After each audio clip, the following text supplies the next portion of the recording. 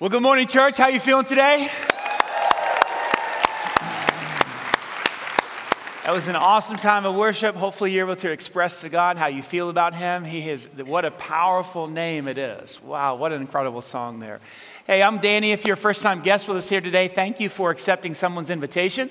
Thanks for coming into our home, and we hopefully you feel at home and welcome so far.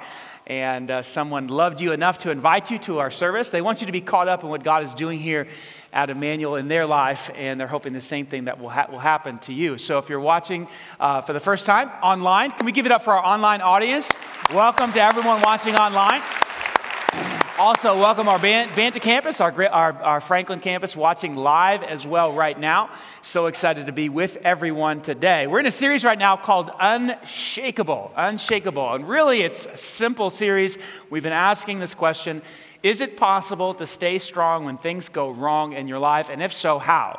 How do we stay strong when things go wrong? Because things will go wrong in our lives. Yes, things will go wrong. We will have trials. We will have tribulations. Things will, thankfully, not all the time go wrong, but from time to time, there's periods, there's seasons where we will go through struggles, we will go through difficulties. And it's very difficult sometimes to keep strong or to stay steady or to live an unshakable life. And so all we've done in this series is kind of try to attack that question. In week 1, we talked about doing the right thing and how doing the right thing consistently over time helps you to live an unshakable life. Week number 2, I was totally blessed by that myself, entrusting your life to God, placing your life in God's hands to live an unshakable life. Hopefully that was an encouragement to you. And then last week we talked about this concept of perspective, how the right perspective when it comes to difficulties or trials absolutely can help you to live an unshakable life. The perspective I gave you was to look through this lens of the trials are for your, say it with me, growth. All right, that was better than 9:15. Still not very good, but the trials are for your growth, right? And so I challenge you this week just to kind of look through that lens when it comes to your difficulties, whatever you're going through, your hardships, tribulations, trials, and understand that God is building you up internally and he's also building you up externally. And so if you missed that last week, go back and catch it. I think it'll be a real blessing to you. So today I want to dive in super quick. Hopefully you're not too discouraged. How many of you had your brackets busted because of Virginia? Anybody? Yeah. You know what the answer to that is? Just to overcome that whole heartache and depression and all that goes with that, just don't fill out a bracket and you don't have to deal with any of the pain. So that's how I do it. But anyway, so let's dive in really quick. I want to encourage you today, those of you NCAA fans, real quick. Number 4, actually, fourth principle, lean into friends. Lean into friends. Fourth principle, how do you live an unshakable life? Lean into, what is friendship? Friendship. It's kind of confusing these days. In our social media, our new social media world where you can have 2,000 Facebook friends, right? Are they really friends? Are they though? How many of your followers on Twitter or Instagram or Snapchat they really care about you? Like, what is friendship? I feel like friendship has been redefined. But when you look into the Bible, true friendship it goes beyond association. It's an interpersonal bond between two people that goes beyond knowing a person's name or just maybe where they work, okay? Friendship is deeper. Friendship involves commitment, it involves loyalty, it involves faithfulness, it involves things like compassion and empathy. It even involves things like love. Not love in the romantic sense, but love in the sense that I will do for you what is best for you, and you will do for me what is best for me. And that may be something encouraging, it may be something, it may be a blessing, it may be something uplifting, it also may be a rebuke, right? Because sometimes we need a friend to step up and say, time out, you're being a jerk, yes? Like, I've had to call people sometimes and say, time out, you can't divorce her. Like you said, till death do us part, you're not getting a divorce. I've made that phone call before. Anybody else? Like, that's what a friend does. Sometimes it's painful, sometimes it's accountable, but that's what love looks like. Biblical friendship.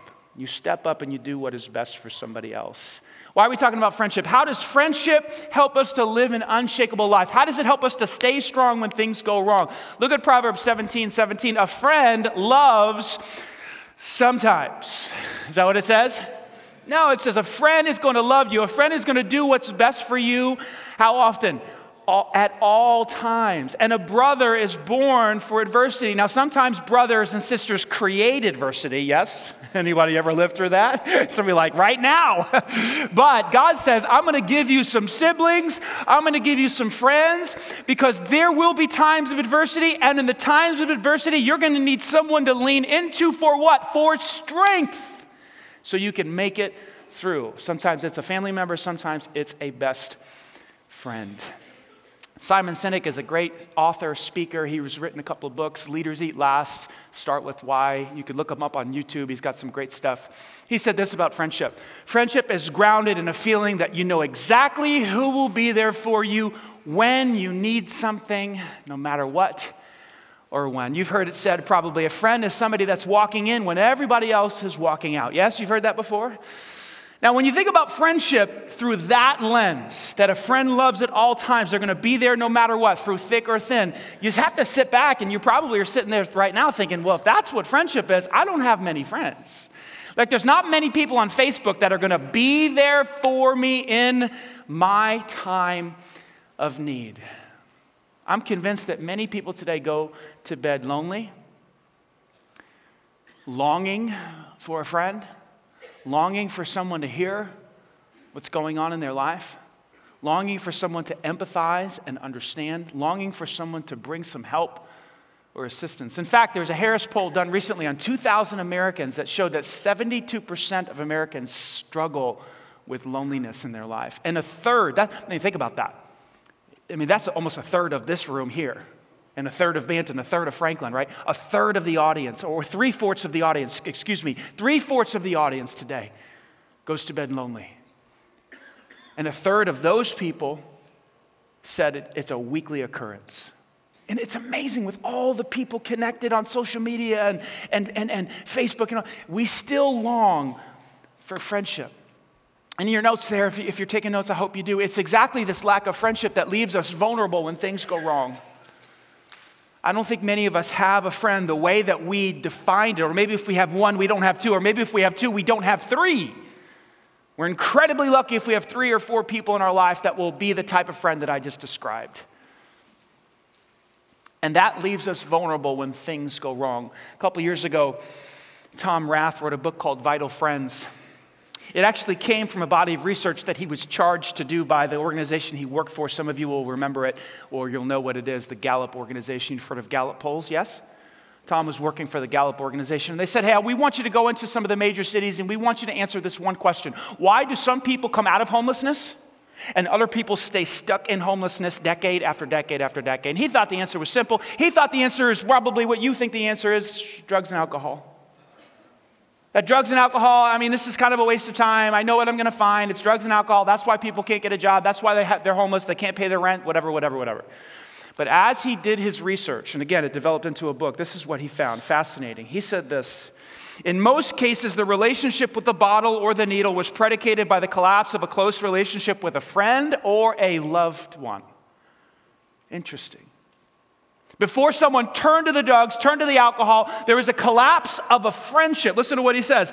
The men and women who remained homeless for decades had something in common: a lack of healthy friendships. They were more friendshipless than anything else. He would go on to say, being without a home was just the most obvious and visible part of their plight. Wow, incredible. Think about that. Why some people stay stuck in homelessness? Because they don't have someone in their life that expects them to rise above it. In fact, the title of that chapter was called Who Expects You to Be Somebody? You know, people are built this way. We always rise to the expectations of the people closest to us, or at least we try. And when you suddenly have a loss of some really good friends and no one is saying, hey, I expect you to be responsible. I expect you to provide for your kids. I expect you to stay faithful to that spouse. I expect you to keep that job.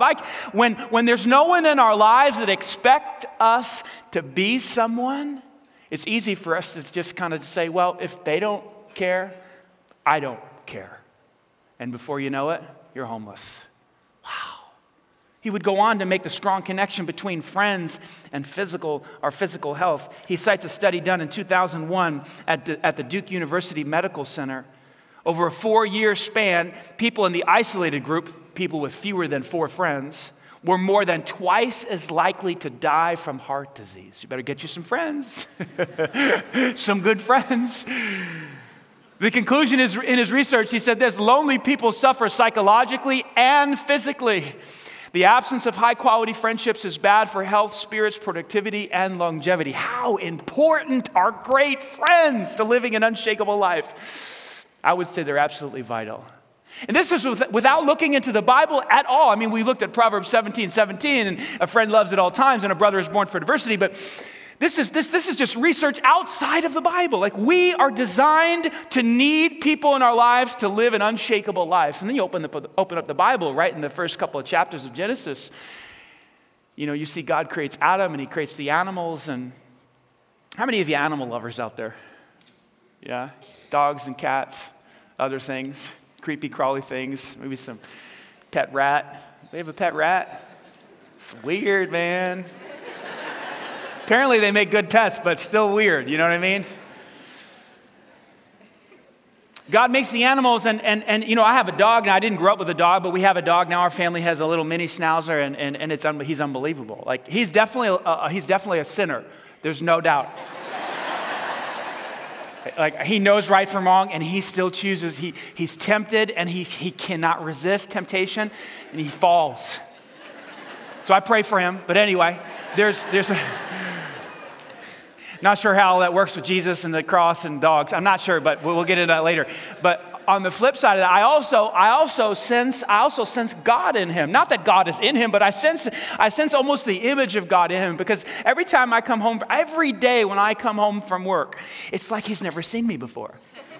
He is so happy. He is so excited. He's at the door. He's yipping and yapping and moving and wiggling. And if he doesn't have a tail, but if he had a tail, it'd be going crazy. You know what I'm talking about? His little nub is moving. It's like, dude, you just saw me this morning. Like, what happened? He's like, oh, he's down there and he's licking and I can't resist it. So I get down there. I let him lick my face sometimes, you know, bad breath and all. I know I shouldn't, but how can you resist? The love, the unconditional love of an animal is unbelievable. Yes or no? I don't think you can get that from a cat. So,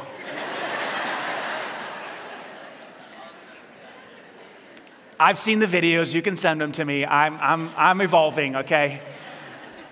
But here's the deal. In Genesis, God creates all these animals. It wasn't just dogs. All these animals, and none of them were enough for him. So in Genesis chapter 2. We read this: it is not good that man should have a dog alone. I mean, that's pretty much what it says. I mean, it doesn't say that, but it says that, because he had some animals. He had some sweet animals, right? But they weren't enough for him. It's not good that man should be alone, so I'm going to make him a helper fit for him. He made Eve. See, God created us to need another human being to go through this life. We weren't created to go through this life alone. So how exactly do friends, and this isn't a marriage talk, but a spouse can be one of those best friends. My wife is sure my best friend in this life. Why exactly does your best friend bring stability to your life? 3 reasons in your notes, and then we'll wrap this puppy up. Number 1, a friend brings practical support into your life. That's what they do. When things go wrong, when you get the diagnosis, the financial setback, the job loss, the chronic pain, whatever the tribulation is in your life, whatever the relationship breakup, whatever it is, the relapse. Talked to somebody last night that just got a news again that the cancer has come back. They have a new lump. You know, these things happen, right? The friend comes in and they give practical support. What do I mean by that? I'm talking about, like, right now, immediate help. Like, what do you need? Money? They help with some money. You need a babysitter? They help with the babysitter. Like what do you need information? Sometimes we get wrecked by a trial or tribulation and we can't think straight. And so a friend comes along and they go on the internet or they call somebody and they get the information that we need to keep our heads above water. And they bring the information, they bring the money, or they give you a ride to your job because you lost the car, or you don't have, right? Practical help. Listen to Ecclesiastes chapter 4. 2 people are better off than one, for they can help each other succeed. If one person falls, and we will fall, right? It's not a matter of if, it's a matter of when. the other person can reach out and say it with me, they can help. How? Practically speaking, with whatever help that you need in your life. But watch this. But someone who falls alone is in real trouble. And that's exactly what Tom Rath found in his research with homeless people. Woe to the person who falls and trips up and there's no one in their life to say, hey, I expect you to rise above this. And they spiral down and their life goes out of control. Wow. Practical help. That's what a friend does in our lives. That's how they bring stability, and that's how they help to create an unshakable life when things go wrong in our life. Number 2 is emotional support. There's practical support, there's emotional support. What do I mean by that? I mean encouragement. I mean hope. Hey, we're going to make it through this. This is going to be okay, right? To bring courage and hope and inspiration to rise above the discouragement, to rise above the sadness, to rise above the melancholy, to rise above the depression. That's what a good friend does in your life. I love what Rath says in his book. He says, our friends essentially serve as, watch this, a buffer during life challenges. Like right in the middle of the pain, when things hit the fan, a friend comes in and makes it a little bit easier emotionally. Watch this, watch. He says, when a tragic event occurs, a close friend becomes, oh, I love it, a comfort and a what? Say it with me. A refuge, a safe place, a safe haven where I can go and be protected from the pain and the hurt. These 2 words, comfort and refuge, are used to describe who in the book of Psalms? God. Oh, I encourage you to read the book of Psalms. God is our comfort. God is our refuge. God is our strength. He's our strong tower. He's our fortress. He's our place of safety. And guess what? Sometimes he uses another human being to come into our life and say, it's going to be okay. I got you. And don't you need that? Don't I need that? In fact, isn't it true that there's been a time in your life where there was a low point and a tragedy hit, and the people you thought that you could trust, the people you thought you can lean into were not there, and it was a deep wound in your soul, yes or no? Isn't that why some marriages have failed? Isn't that why some friendships have failed? Because in your greatest time of need, your friend wasn't there to support you. So painful. See, why? Because we need emotional support.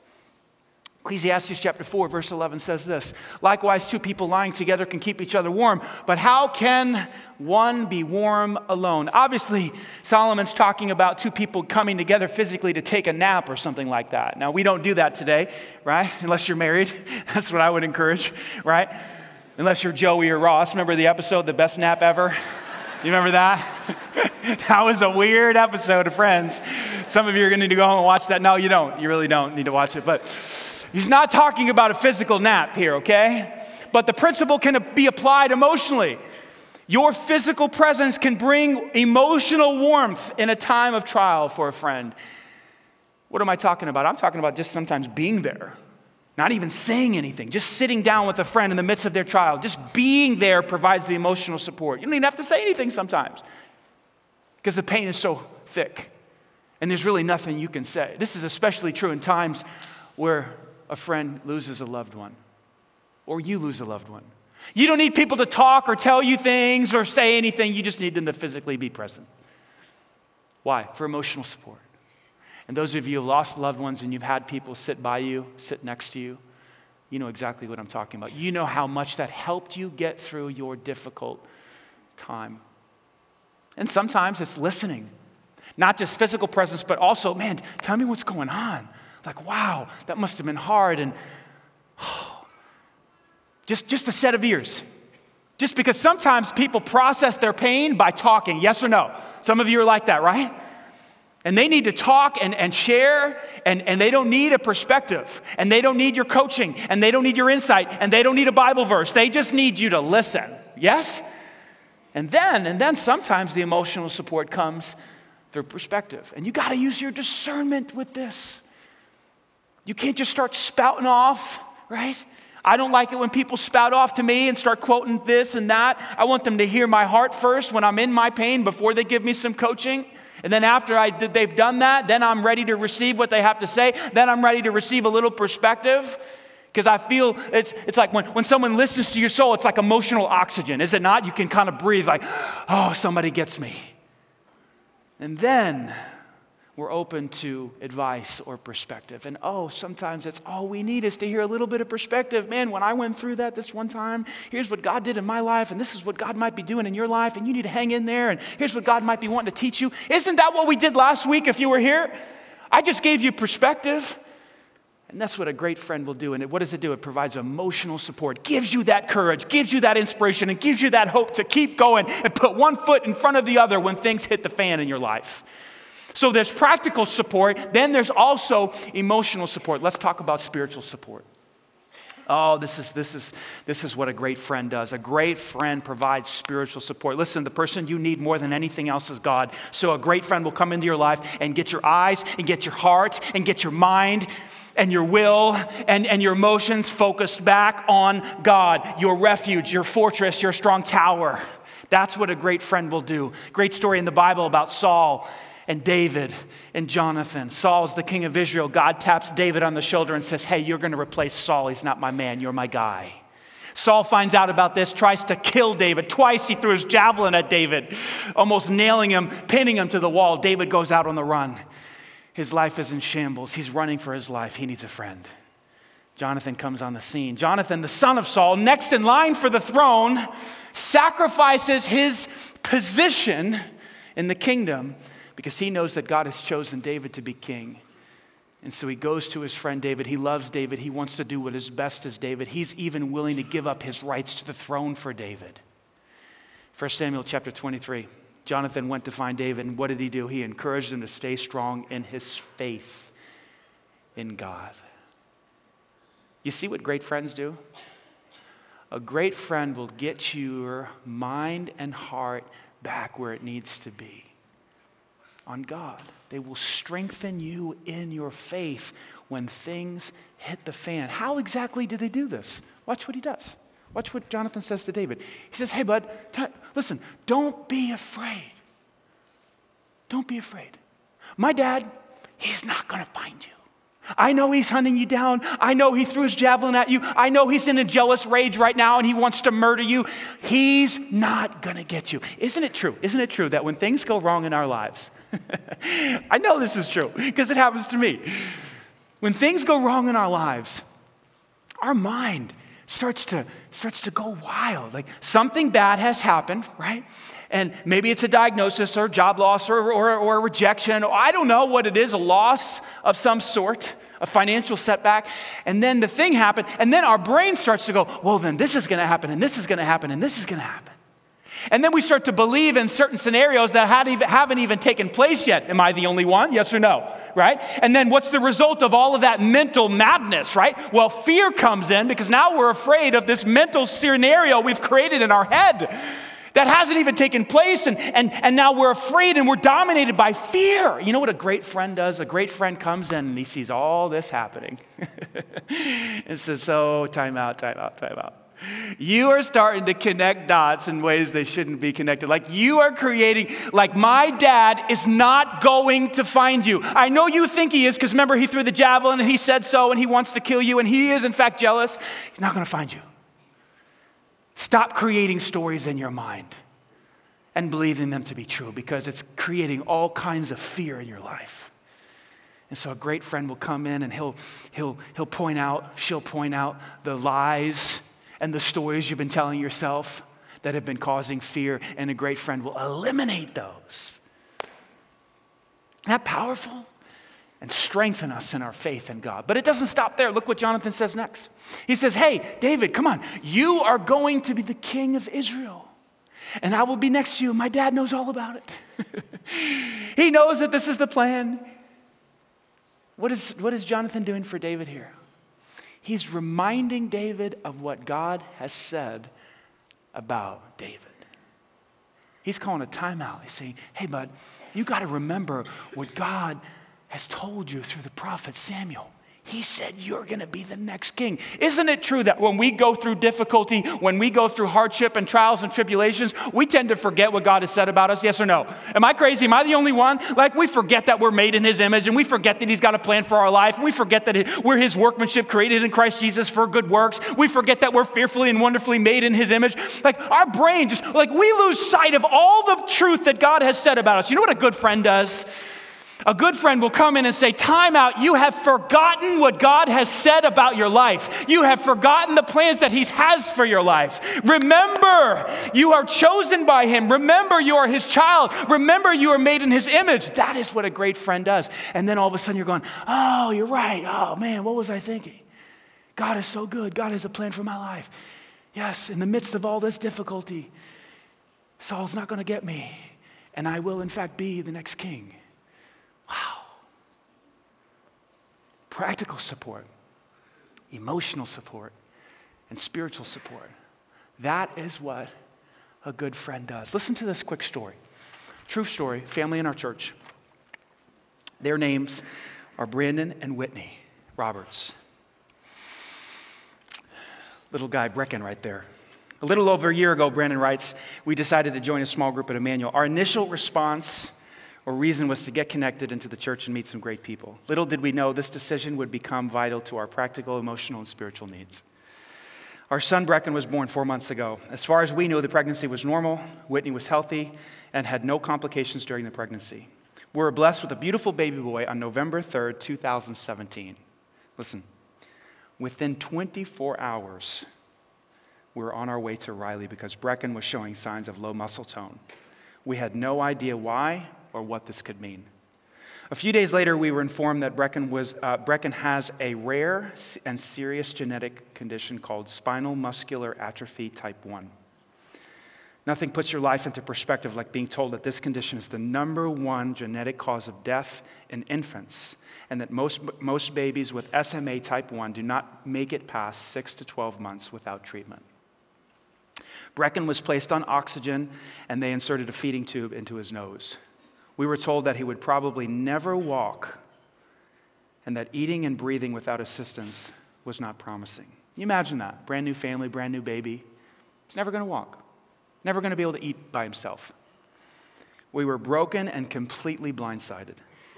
That decision, the decision we made just a year ago to join a small group, was now our lifeline. Having a close group of God-centered friends during this time was absolutely essential. Not only did they provide practical needs for us like food and gas money, but they also were there for emotional support. Having an outlet to discuss our fears, our angers, our anxiety kept us going. But most importantly, they played a vital role in shaping our spiritual lives over the past year. Through our small group discussions a week before Brecken was born, we had made an action step to memorize a Bible verse. Deuteronomy chapter 31, verse 8. This is what it says. The Lord himself goes before you and will be with you. He will never leave you nor forsake you. Do not be afraid and do not be discouraged. I can't tell you how many times we said that verse out loud to each other over the next few weeks. That simple action step to memorize a verse made such a massive difference in our time of need. Joining a small group has changed our lives. We now have an amazing group of God-centered friends. They have helped to shape us individually. They've helped to shape our marriage. They've helped to shape us spiritually. It is one of the most important decisions we've ever made. Had God not pushed us to join a small group, we would not have had the foundation to lean on in our greatest time of need. And although we still have challenges and obstacles to overcome, Brecken is doing much better. Here's a little picture of the guy. He's got a really good taste in preachers. You can see that there. You know what I'm saying? He knows a good word when he hears it. He is off of his oxygen right now, and he's eating all of his food by mouth. He constantly has a smile on his face. He has loved watching the services online since his birth and is happy to be attending his first service this weekend at Emmanuel. We love our church, and we love our small group. Here's a picture of their small group right here. Isn't that awesome?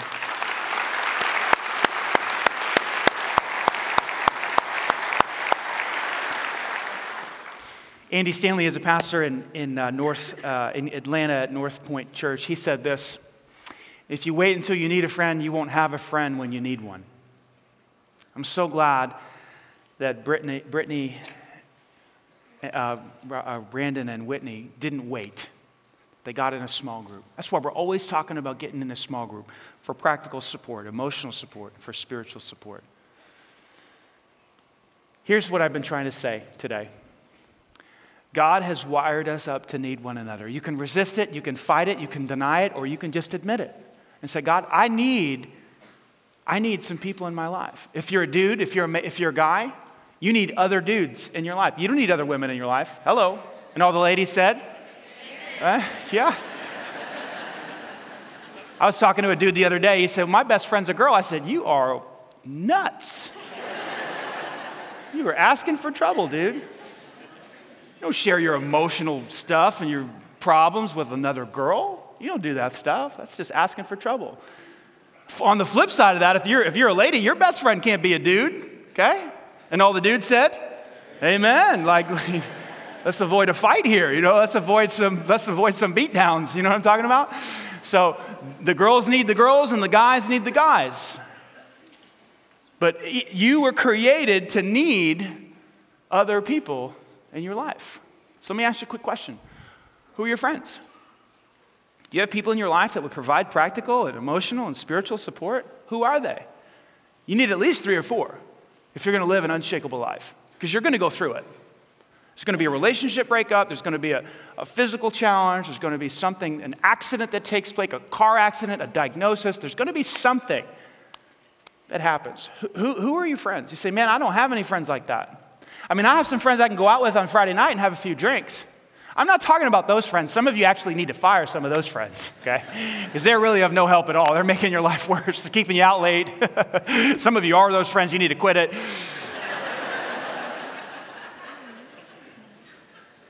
You need some folks in your life that are going to be like practical, emotional, and most of all, spiritual support. I have them in my life. I handpicked them. I'm not messing around.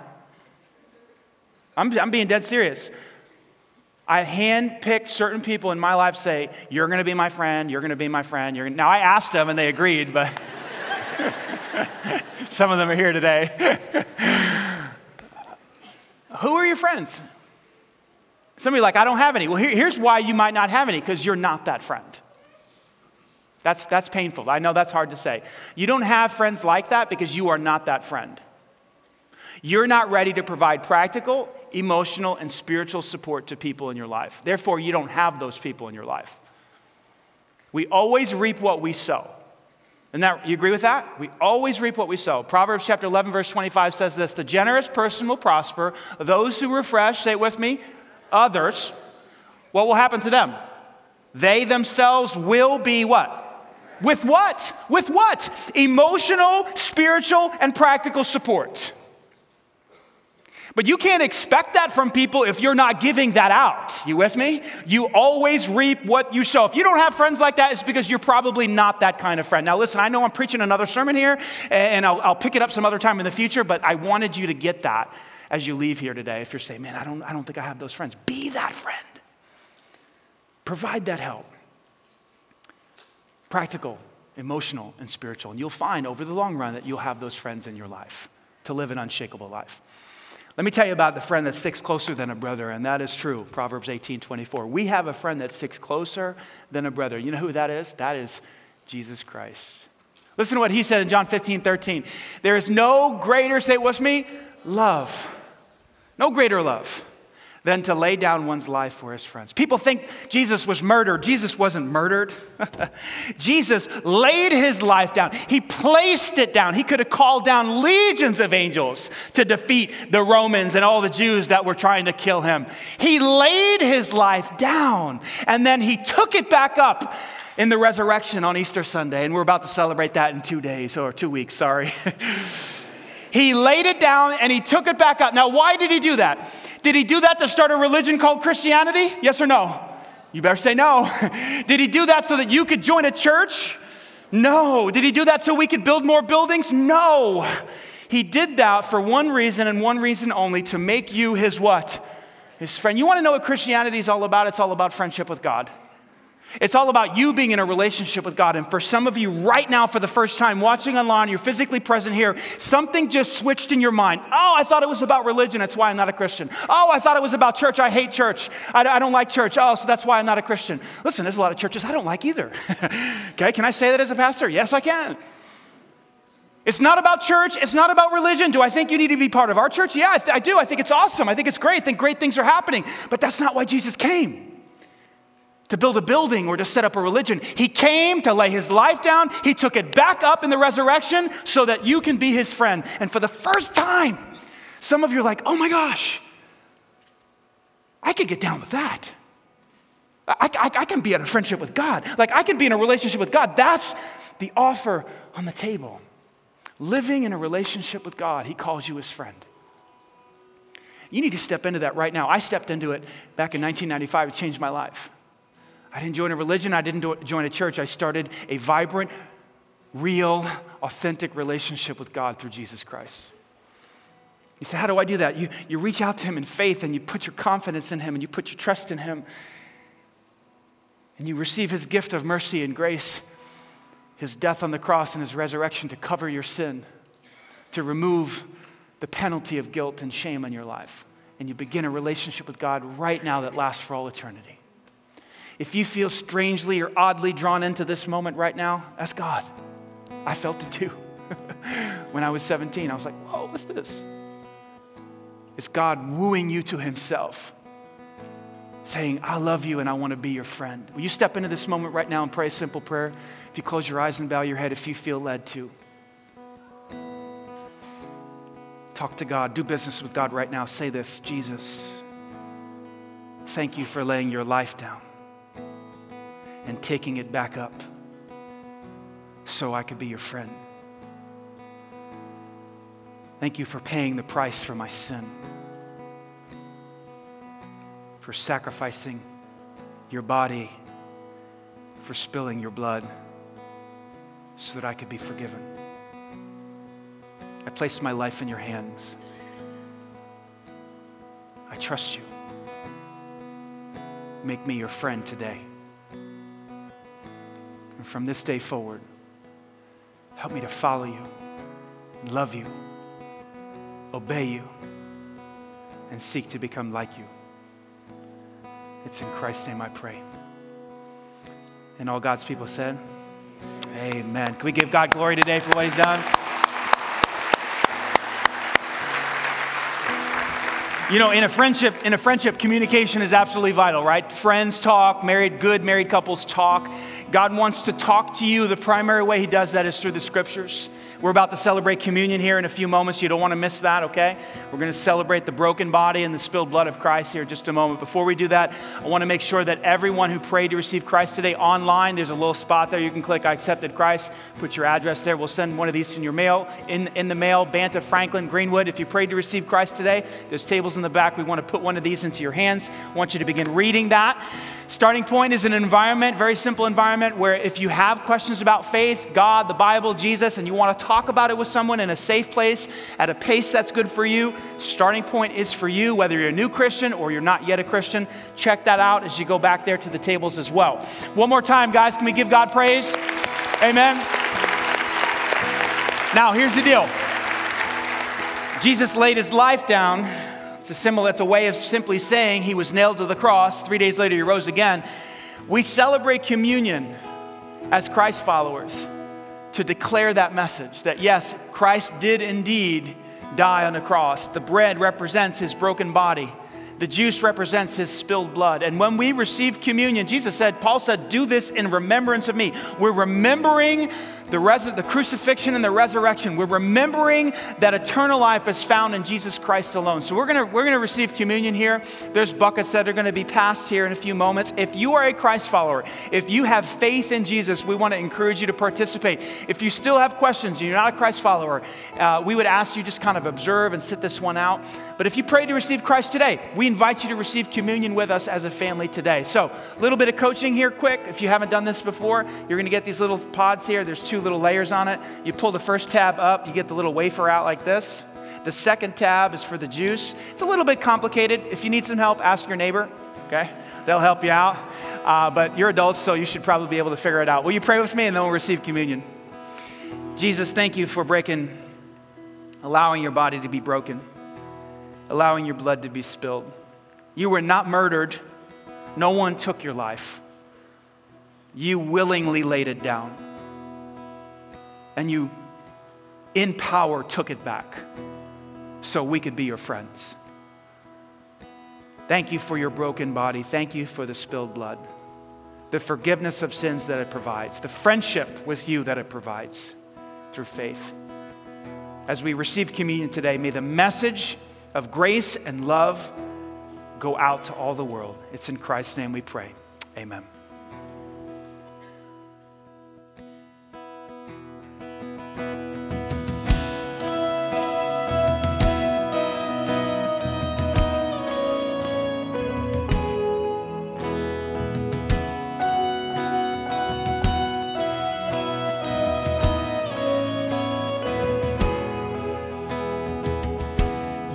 I spoke a word, you were singing over me.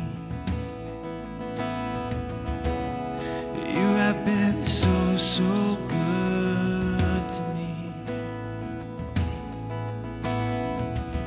Before I took a breath, you breathed your life in me. You have been so, so kind.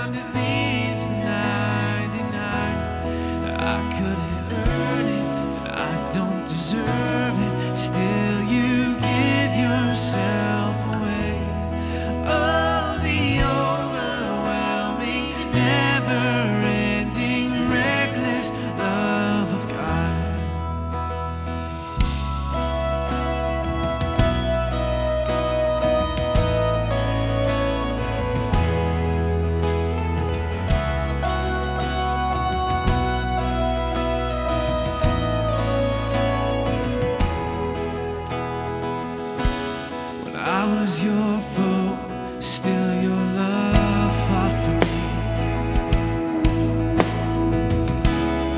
You have been so, so good to me. Yes, you have. When I felt no worth, you paid it all for me. You have been so, so kind to me.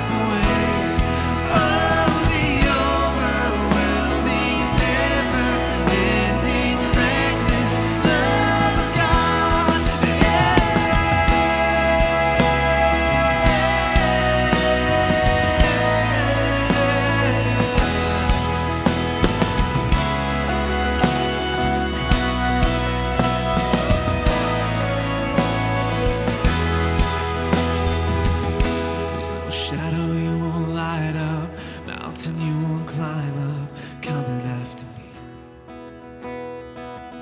There's no wall you won't kick down, lie you won't tear down, coming after me.